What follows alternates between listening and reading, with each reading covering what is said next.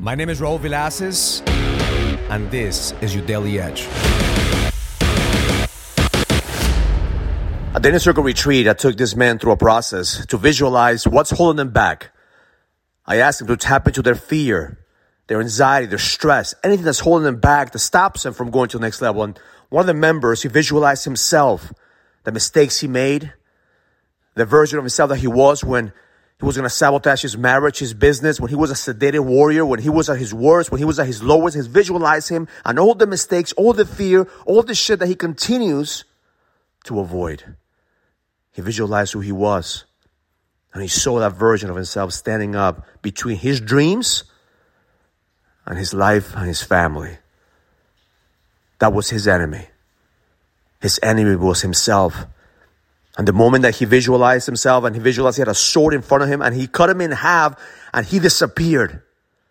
He killed that version of himself. He killed that version that was holding him back.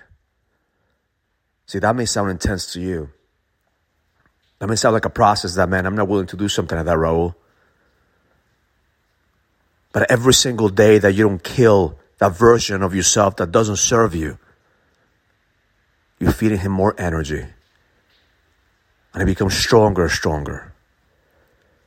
Every day you must die so you can be reborn again. Every day you must kill what doesn't serve you.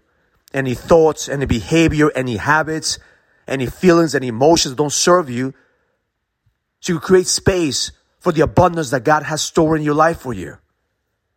The problem is that we continue to give life to the shit that doesn't serve us. We continue to feed that monster of fear, insecurity, doubt, guilt, and shame. Instead of letting it go once and for all and kill that motherfucker so it doesn't come back to sabotage your life. My intention for you today is to let go of the things that don't serve you. Cut the cord. Let go of who you were in the past. Guilt and shame doesn't serve you. Forgive yourself. Be patient with yourself.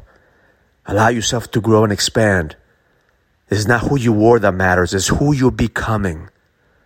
If you could visualize and see who you're becoming, the impact that you're going to make, the business, the marriage, the legacy that you're going to live, and ask yourself, who must I become to fulfill that vision, to fulfill that promise? Because that is a promise that God has given you. He would never have showed you what you could do if you didn't have the capacity to do it. So if you have that inside of you, your job is to kill what doesn't serve you